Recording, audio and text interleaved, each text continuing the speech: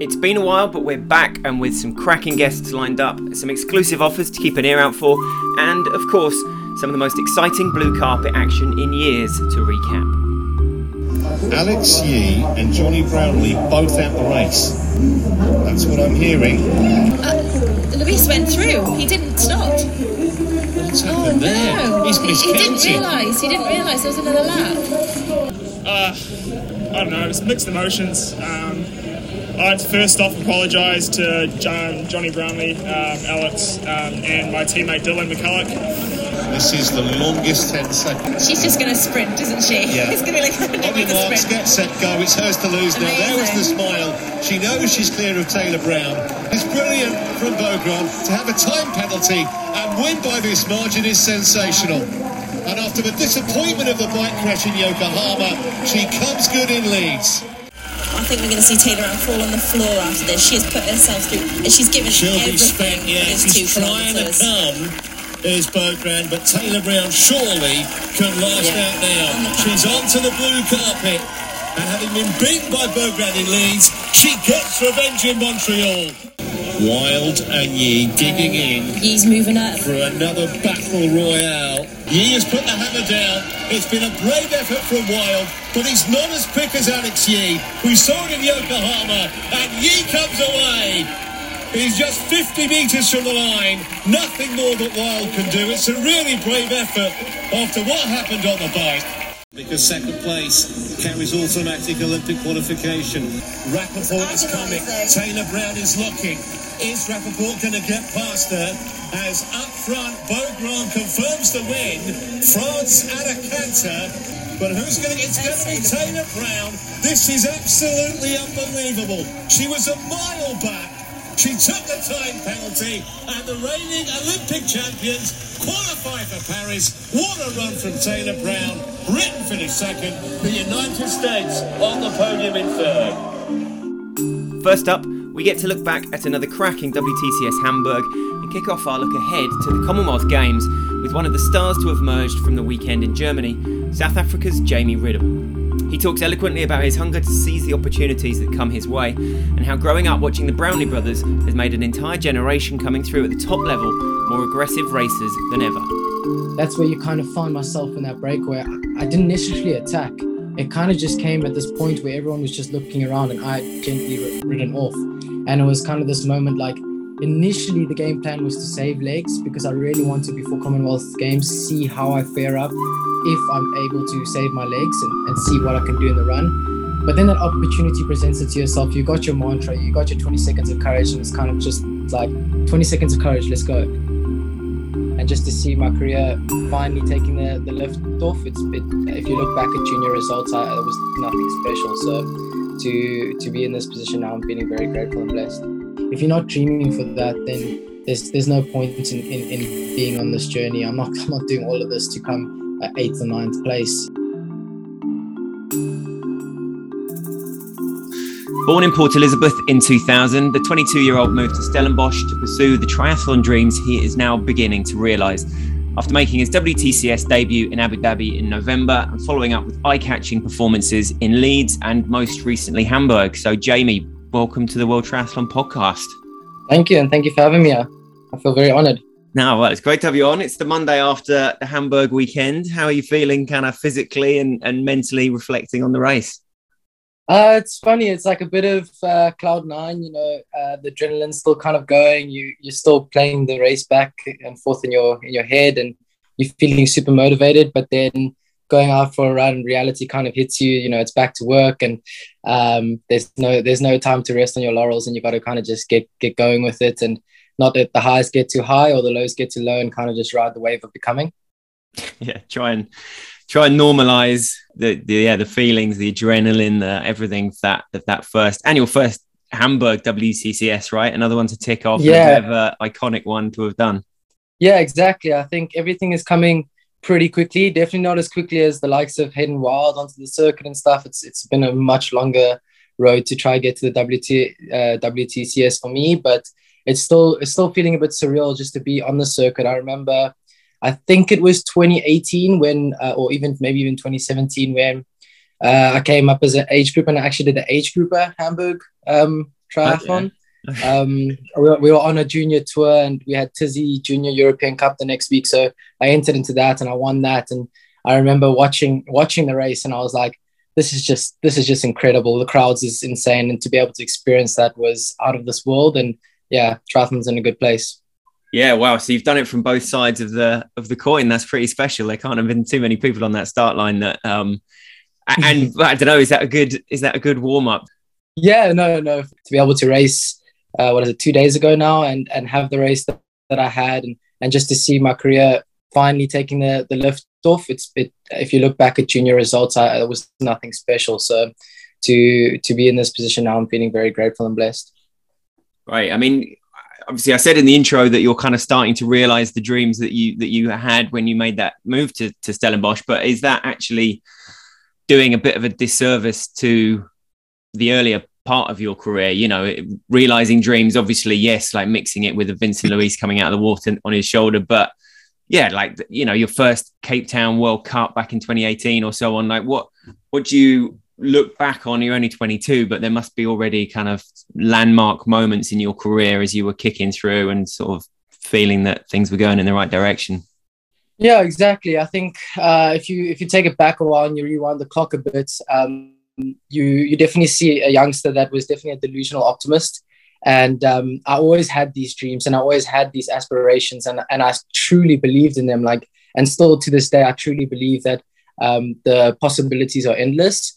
And so it was kind of this weird scenario that I was always thrown into the deep end, and I was always out of my depth in races. So entering the World Cups and just getting onto the start list by luck, where I probably shouldn't necessarily be on the start list. So I was always in this awkward position of, being out of my depth, but I felt like I was meant to be. And I think that's accelerated my career at a much faster pace. Obviously, when I started coming from South Africa, we're not really accustomed to such fast swimming. Like the swim is just insane right now, the level. So when I first made my first trip overseas and realized the pace at what these races are done at, it was kind of this, okay, we need to learn quickly. And luckily I picked up the swimming, which kind of does give you the advantage to be able to do these races, because you're essentially starting the race near the front, and you kind of make your way back. But I think if you really dive into it, everything that I've done as a youngster has prepared me for the racing that people are seeing now, for example, in Leeds and Hamburg. And I think it's only going to put me in good stead in the future. Yeah. So you feel like you've been sort of bolting these things on, do you? Like the swim, the quality of your swim has only come through hard work. It's not like you were from a particularly swimming background then. No, not at all. I mean, I've been doing triathlon as a whole since I can remember 10. My dad was one of those age groupers that raced as a professional. You know, he was a 70.3 world champion in his age group in Las Vegas, and I was able to follow him, and I was always inspired by Chris McCormack, Craig Alexander, Sebastian Kienle, and I was following these guys. So I actually came from the Ironman side of things. And then I clearly remember watching the 2012 London Olympics, and my dad was away for work, and straight after the race, you know, I called my dad and I was like, I'm going to do that. Did you see how Alistair just rode to the front and so forth?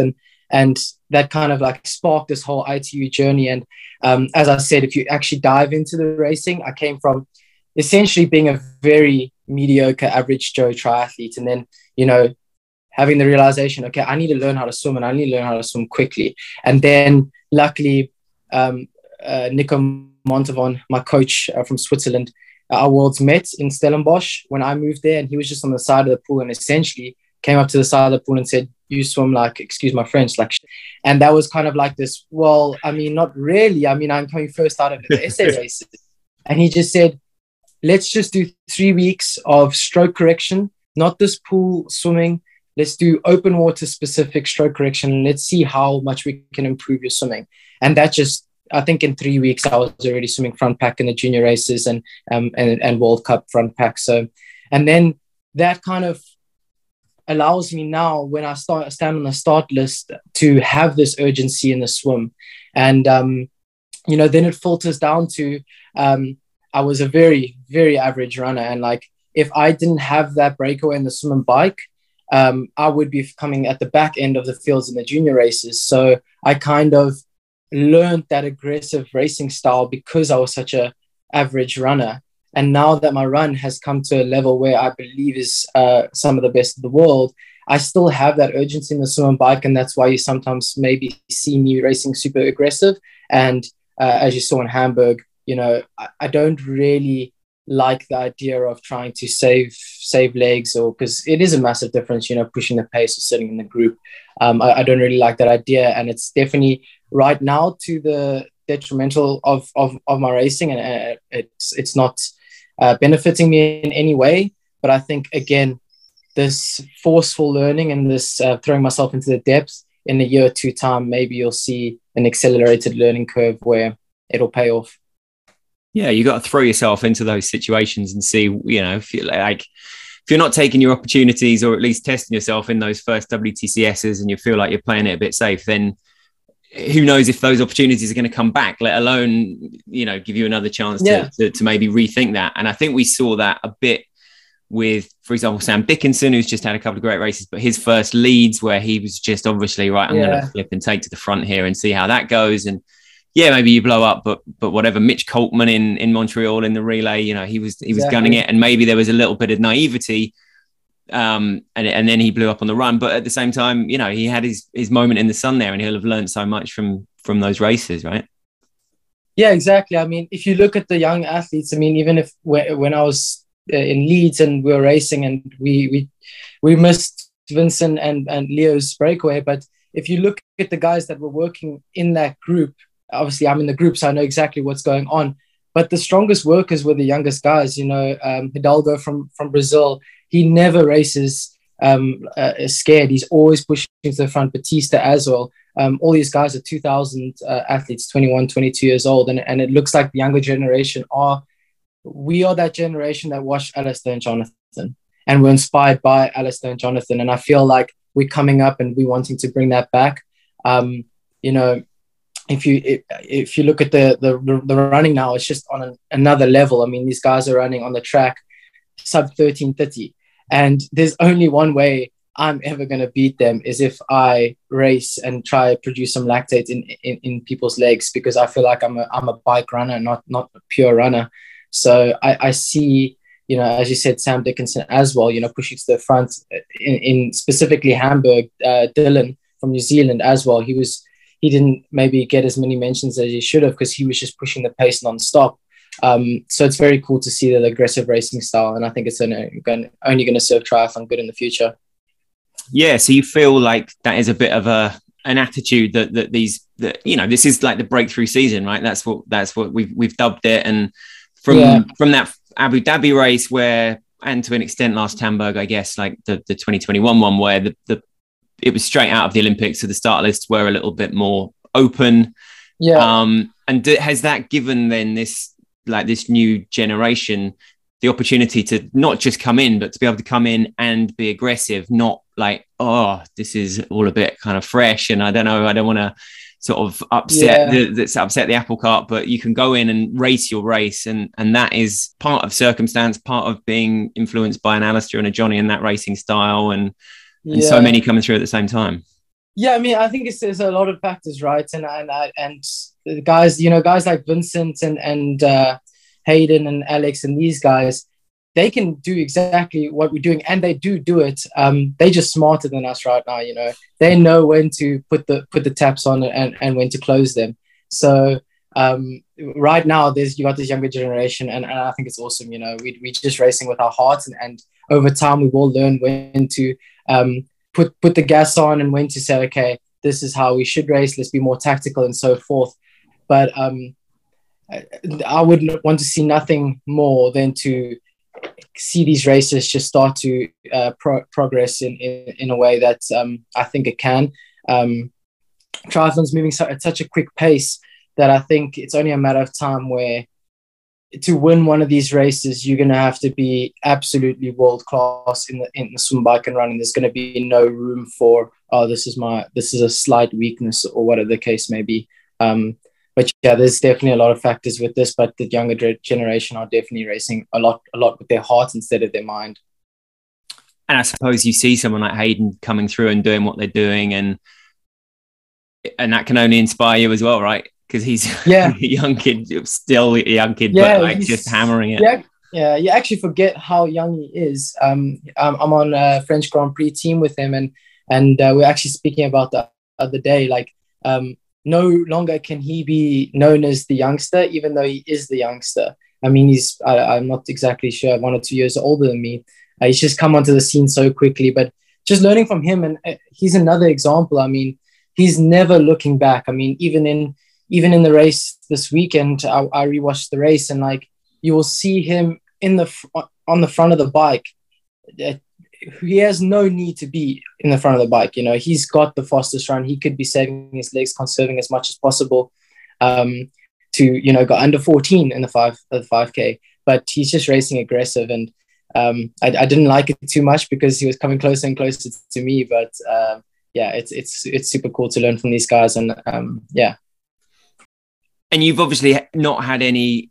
You said like luck was kind of on your side getting on some of those start lists and so on, but and in many ways meeting your coach just on the pool side, and people might be like, well, you've had all the luck, but serendipity comes around. You've got to put yourself in those positions in the first place, right? And being able to enter those kind of races and feel like you're on a logical path and there's no imposter syndrome is kind of quite a rare joy, I would imagine.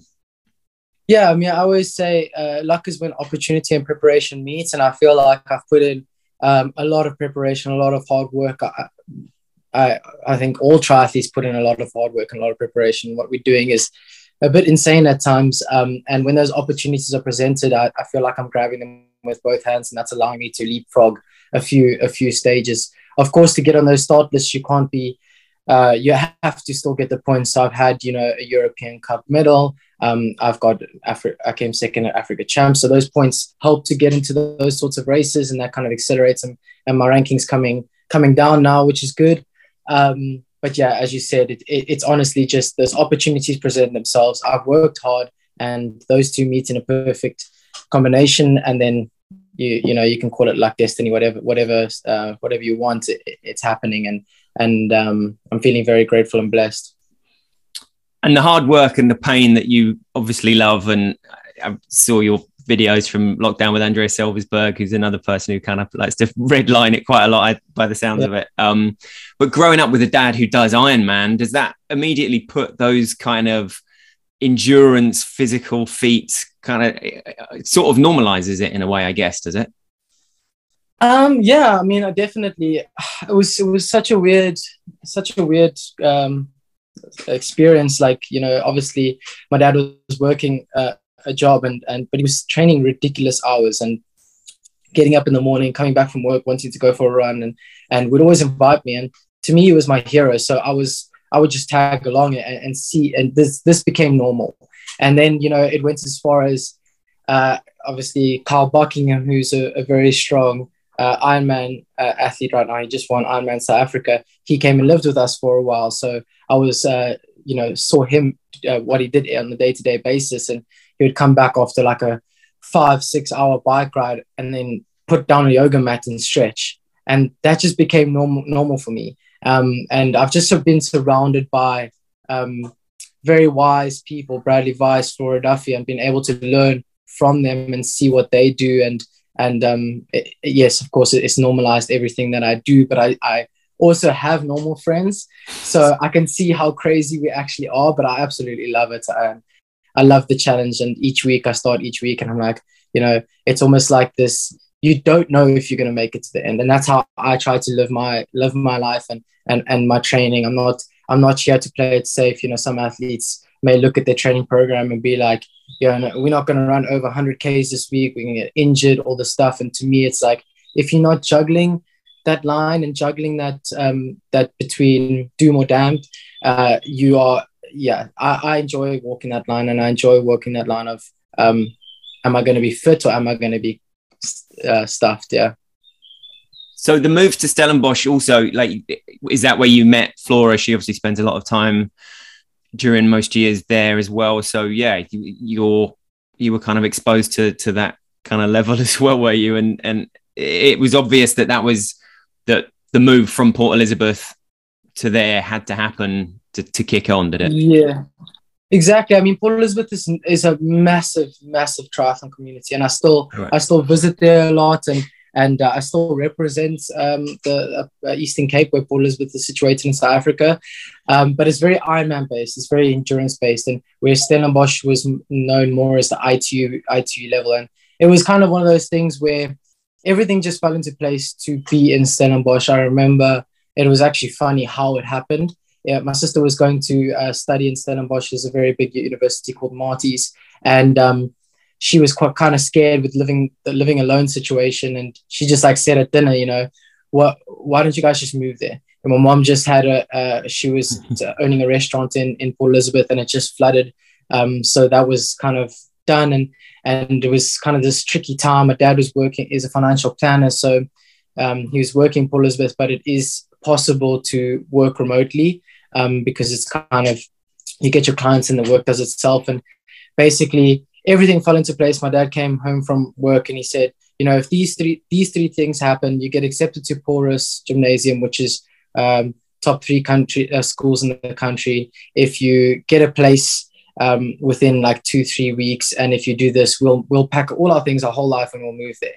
And it was kind of this joke, and we are a religious family, and you know, everything fell into place, and we just felt it on our heart to pack up and go there. And I used to watch videos of Jan Frodeno and Tim Don, those videos on YouTube that everyone's watched, training in Stellenbosch, and I went there, and it was just awesome. I mean, back in 2016, it was just such a hub for triathlon, and being able to be exposed to so many triathletes and things like this, it was a dream come true, and it was definitely essential for me to be where I am today. And that's where I met my coach, that's where I met my training partners, and friends for life now.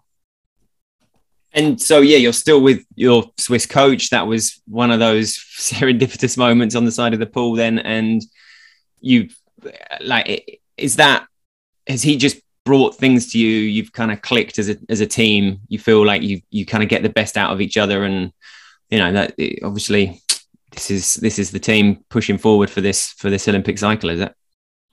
Yeah, exactly. So Nico, he was coach under Darren Smith, and then basically when Darren retired, he loved Stellenbosch, because I used to come to train in Stellenbosch, and he loved Stellenbosch, and he knew there was some talent there. So he just packed up his things and he went out on a limb and he said he's going to go find talent.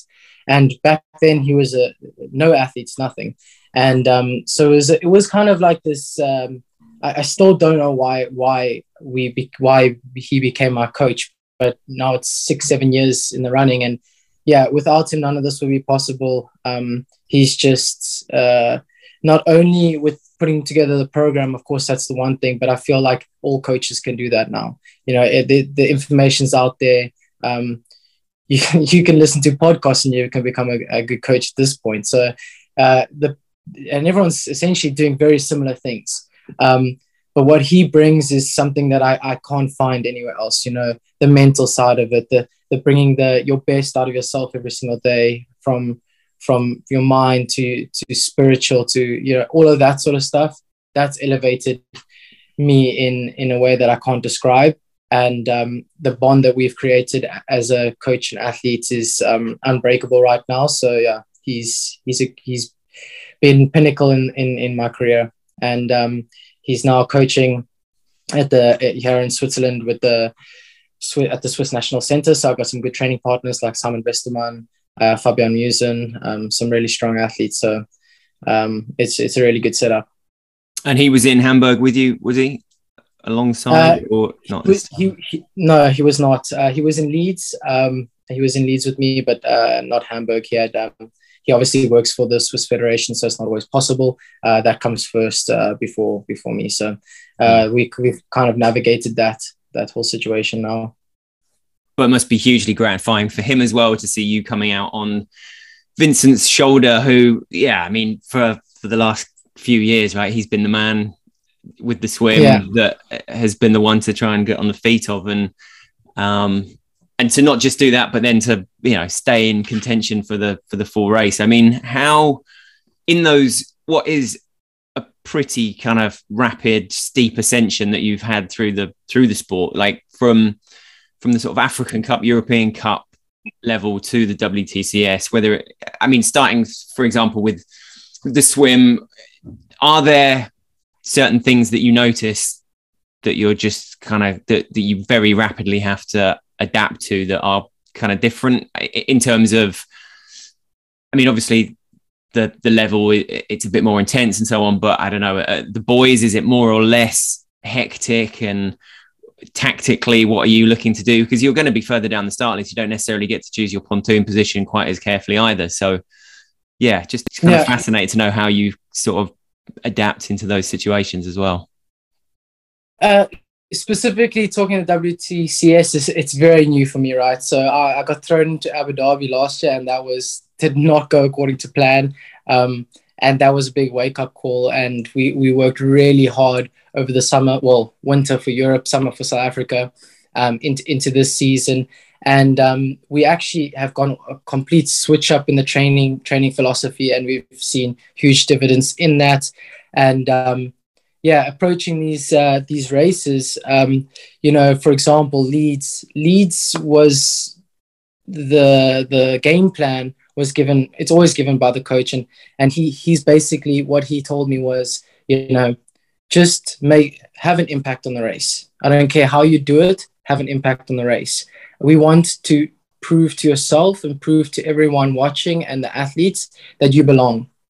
And so that was my only mindset, and that's what we focused on. So it was kind of like, swim like it's the last leg, bike like it's the last thing you have to do, and run like it's the last thing you do. And if you look at the race, I feel like on the bike specifically, and the reception from the athletes and so forth, I was very, very aggressive. And I felt like I proved that I belonged. And as you said, like the level in WTCS is just out of this world. The jump from World Cup to WTCS is just this it's a big jump. And it takes some time to adapt. But I think with those little cues that I've been given from my coach, I've been able to adapt easier. So, for example, in this race, the motto was, which I actually got from the Greg Bennett show, the other podcast, was recently had an episode with Seth Pepper where it's just about the mind. And a little line that he said is called 20 seconds of courage. Mm-hmm. And that was my line the whole race. So, when you sort of start in the swim, it's just 20 seconds of courage. Just give it your all. The swim is so much based on that first 20 seconds. Where can you position yourself? Then that's where you kind of find myself in that break where I didn't initially attack. It kind of just came at this point where everyone was just looking around, and I had gently ridden off. And it was kind of this moment, like, initially the game plan was to save legs, because I really wanted, before Commonwealth Games, see how I fare up if I'm able to save my legs and see what I can do in the run. But then that opportunity presents it to yourself. You got your mantra, you got your 20 seconds of courage, and it's kind of just like, 20 seconds of courage, let's go. You're going to kick yourself if you do not take this opportunity. And that's kind of our race, that race. So to answer your question, it's essentially, of course, it's this massive jump, and it's incredibly scary, and it's something only you can experience. But I think really focusing, going into each race with your cue and what you wanting to do, and keep it very simple, because when that fatigue and that stress and that anxiety hits, you can only pop one thought into your head, and usually the brain likes to lean towards the negative thoughts. So to have that mantra where you say, okay, this is it. If I need to think during the race, I'm going to think of this, and that is going to help me throughout the race. And that's kind of helped me in trying to balance this jump that I've taken. And hopefully this kind of has cemented myself in the WTCS, because I do think this style of racing suits me. So as each race goes by, we'll keep changing those cues, and that will allow me to handle the jump easier.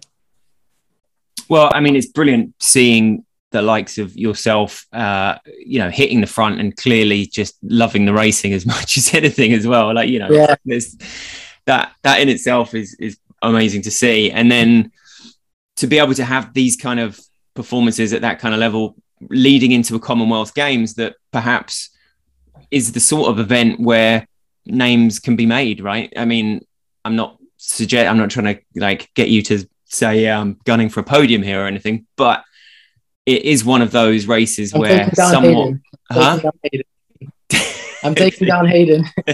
No. Yeah, no, I mean, you're 100% right. I mean, Commonwealth Games, it's kind of funny, like to the Commonwealth countries, it's the second biggest event in triathlon, right, in the ITU circuit.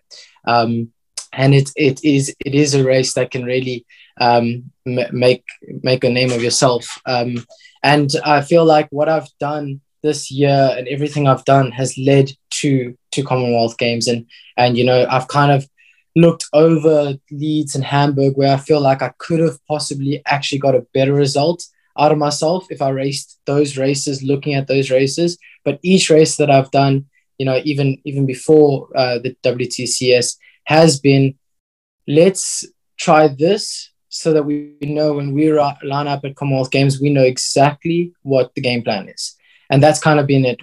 I need to have my breakthrough there. So let's race Hamburg with this sort of attitude. Let's race Leeds with this sort of attitude. Let's race the LA PTO race with this sort of attitude, so that I now know where my strengths lie and what I can do to give myself the best possible opportunity to have a chance at a medal there. You know, it's a big thing for you know, people hear that and be a bit taken back by it. But if you're not dreaming for that, then there's no point in being on this journey. I'm not doing all of this to come 8th or 9th place. And that's a very real possibility. To come 8th or 9th in the Commonwealth Games is still massive, right?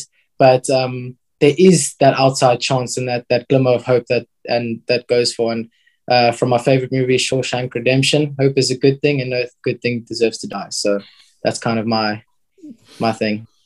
Brilliant. I mean, you sound like a coach's dream, level-headed, dreaming big, good, putting the game plans into action. I think I remember my heading to Cape Town in 2018, seeing there was like a pack of young South African athletes like Shanae Williams, and I think you were there as well in the kind of press conference. Does that ring a bell? Like maybe they weren't racing actually, but you were, so you wouldn't have been in there. But it felt like a kind of a meet and greet with Rachel and Richard and Henry. Yeah, no, I don't think I was there. I think specifically 2018, I was still in high school, and we had our it's this massive athletics meeting the night before the race. I actually got permission to arrive late to get my athletes accreditation and everything. So I was there, but I remember there was a bit of a meet and greet. I can't exactly remember what happened, but yeah, I mean, I was gutted to not be there because, as I said, back in 2018, which is only a few years ago, these were my role models and still are to this day. You know, Richard Murray, so forth. These people have had a massive influence on my career. I was lucky enough to join the Dutch team and Richard, of course, in Namibia in a training camp in, I think, 2017 or 2018, one of the two. Mm-hmm. So yeah, I do remember that there was a meet and greet, and yeah, I unfortunately couldn't be there, I don't think. No, but I was just kind of wondering, I mean, South Africa is obviously a huge country, and, you know, you've got a Shanae coming through, and you kind of, you know, did you feel you had to sort of break through and follow your own path in order to do what you're doing, you know, in a kind of decentralized sort of setup like it probably is there? Yeah, it's a really good question, and I'm happy to talk a bit about it because, of course, South Africa is a massive country, but, you know, everything's invested into our national sport, which is rugby, and a bit of soccer and a bit of cricket. But all the money and focus is shifted towards that. So doing triathlon is kind of this left field path, and it's actually really tricky to navigate. I mean, the talent in South Africa is endless. An athlete, for example, Nicholas Cornett, who's also qualified for the Commonwealth Games, is an insanely talented athlete and probably swims even better than me. You know, he's going to be an underdog at the Commonwealth Games. No one knows who he is, but I can tell you he's going to be leading the swim, and he's going to make it faster than anyone's ever seen. This guy comes from a swimming background, and to not go into too much depth into it, you know, if you're wanting to pursue triathlon in South Africa, you have to you have to do it yourself in a sense. Unfortunately, we do not have the funding to have coaches at the WTCS series. So when I'm going to these races, it's kind of, me on my own. So it's quite an honor to be able to have the support that I have. I feel like I realized this at a very young age. From 15, 16, I was already working on my social cues. I was doing things at school like public speaking to make sure that I am able to one day hook a sponsor that can support my career, because I knew, unfortunately, it's not going to come. It's not going to just be handed to me, no matter how good I am, like you're seeing with other athletes. So to have that kind of right now, having that sort of breakthrough, I think it is leading the way for younger guys. And I'm hoping that, it changes a few things, that it allows athletes to be able to get through this, navigate this journey easier, because it is a super expensive journey, especially coming from South Africa. Exchange rates and we're very far away. That's true. Yeah, you forget about things like exchange rates, sort of magnifying things like that as well, right? And I think it's 1 to 17 right now, which is just out of this world. So for every 17 rand I'm spending, is only €1. So it does become extremely tricky. But I think if I can give any advice to young South Africans, or any third world countries, is kind of, I've said this to an athlete the other day that I train with from France, and I kind of said to him, I removed any sort of plan B from the journey, and I said, if I'm going to want to have to do this, I'm going to have to do it myself. So I'm going to have to make sure that my social media is up there. You can complain about it as much as you want, but that's the world we live in now. You need to have that to get sponsors. So it's been like this very hard journey trying to get these sponsors, but now that I'm here, it's elevated me as a person in a big way, and it's taught me a lot. And I appreciate a lot more than, if you're coming up in a country that is developed and has these massive federations. I mean, it's actually funny, you see these athletes that are in these federational setups and they're still able to complain about this or that.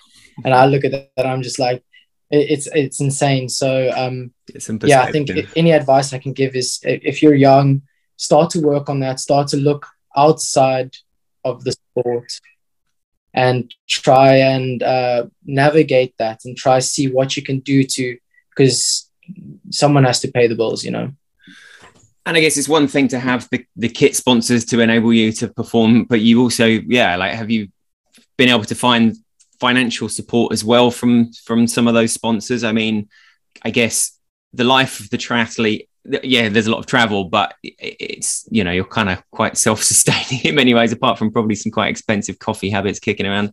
But how has your kind of journey through that been? And have things like fortunately clicked? Do you find it, once you've hit like a hat trick of solid WTCS starts and performances, that suddenly doors open that perhaps weren't before? I haven't seen any of that right now, to be very honest. My sponsorships and partnerships have been based off believing in maybe the dream and the kid, more than seeing the results and saying, okay, let's sponsor this person. It's been kind of, when I've basically, all my sponsors, it's been a pitch. So I've had to go to them and be like, can I give you, can I talk to you? Can I pitch myself? Can I pitch my journey? So that's kind of been my way of getting my sponsors. So essentially, with a PDF, PowerPoint presentation, and basically being able to talk and being able to sell myself as a brand. That's kind of how I've hooked my sponsors. And I've been fortunate enough to be able to get financial backing. And the team that I have right now, they're believing in me instead of, specifically my results or whatever, which is actually quite nice, because I think that is where it's at. I mean, if you look at the biggest sports in the world, it's not necessarily what they do, it's who they are that makes the people fall in love with who they are. And then what they do obviously infiltrates into the fans backing that person. But I've kind of gone from the other direction, is try and make the companies fall in love with me and what I stand for and what I believe and what I'm trying to do. And then, let the results come through my hard work and determination. And of course, there is that aspect to it. I still need to produce results and I still need to be climbing the ladder. But I think, not everyone is going to be a gold medalist. Not everyone's going to be an Olympic champ. So you have to have something else to you. And like, for example, my title sponsor, Insika, is a company in South Africa that is a Black-owned business. And they are doing incredible things, in South Africa. They have a foundation and it's all about giving back.